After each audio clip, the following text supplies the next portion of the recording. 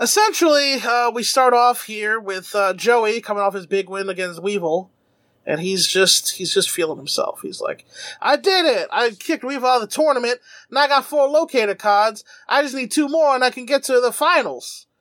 And I even got his best card, Insect Queen. Insect Queen. And for those of you who are like, man, I don't like Weevil, but I really wish Insect Queen would come back. I missed the way she laid those eggs. Well, graphic, lucky slimy. You. Lucky you. So, the group decides that they have to go find Yugi, and so off they go. And Taya thinks to herself, man, ever since the Millennium Puzzle became a thing, Yugi's being targeted by all these weirdos. And what I thought was funny is in this, she thinks about all the weirdos that have targeted Yugi, and she thinks of Bakura. Like she knows Bakura's evil. Yeah. But okay. He's still part of the friend group.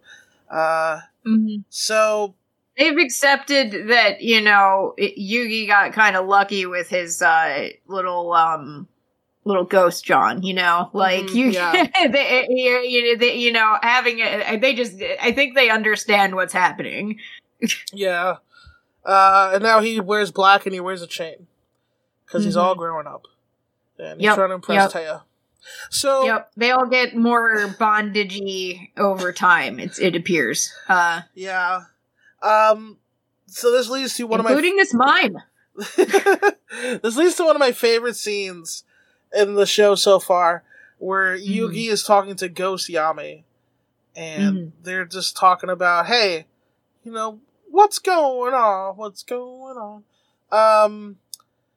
Yugi's like, huh, it's weird, huh? Yami's like, yeah, it's fucking weird, man. Yugi's like, so what's the deal with Marik? And Yami's like, well, he wants my power.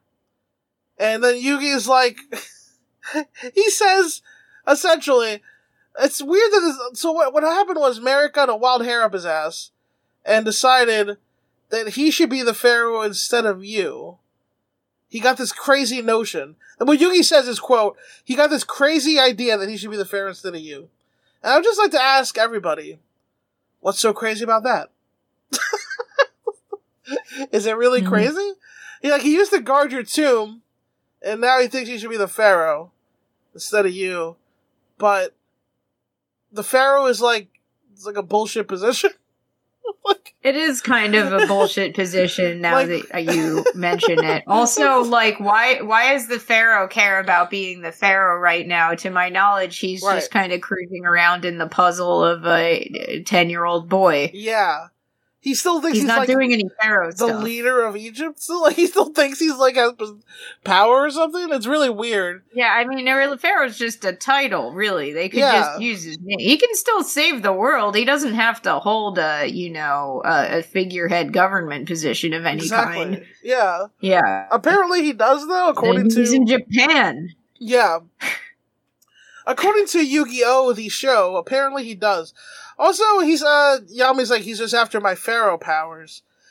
And we're not told what these are, apparently because Yami doesn't know what they are or how to use them.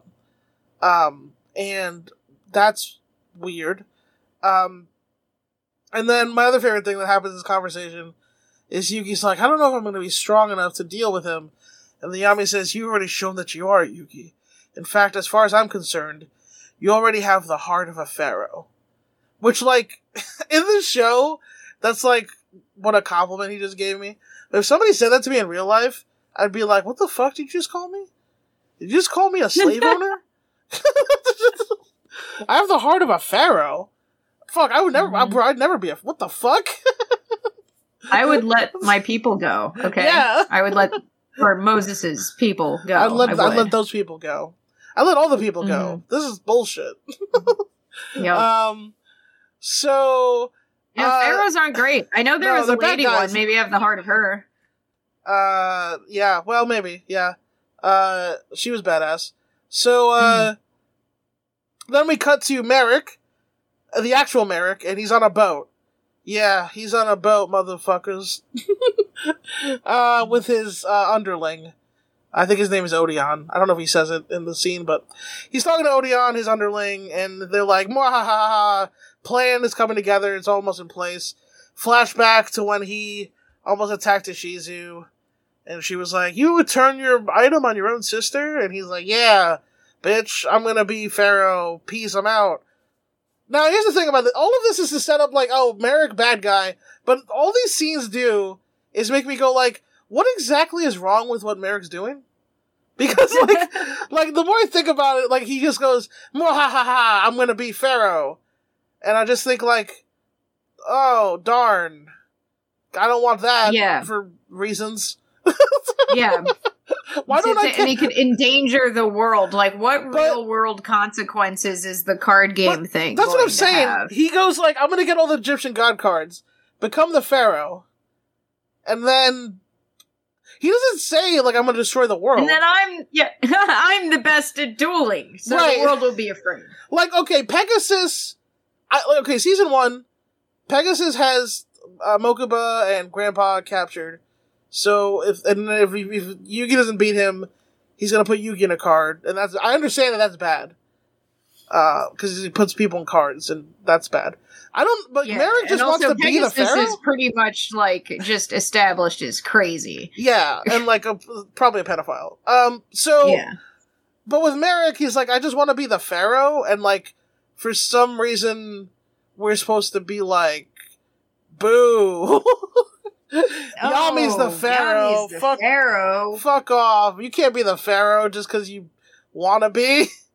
You have to be born of noble blood or whatever. Mm-hmm. Like, that's the underlying implication.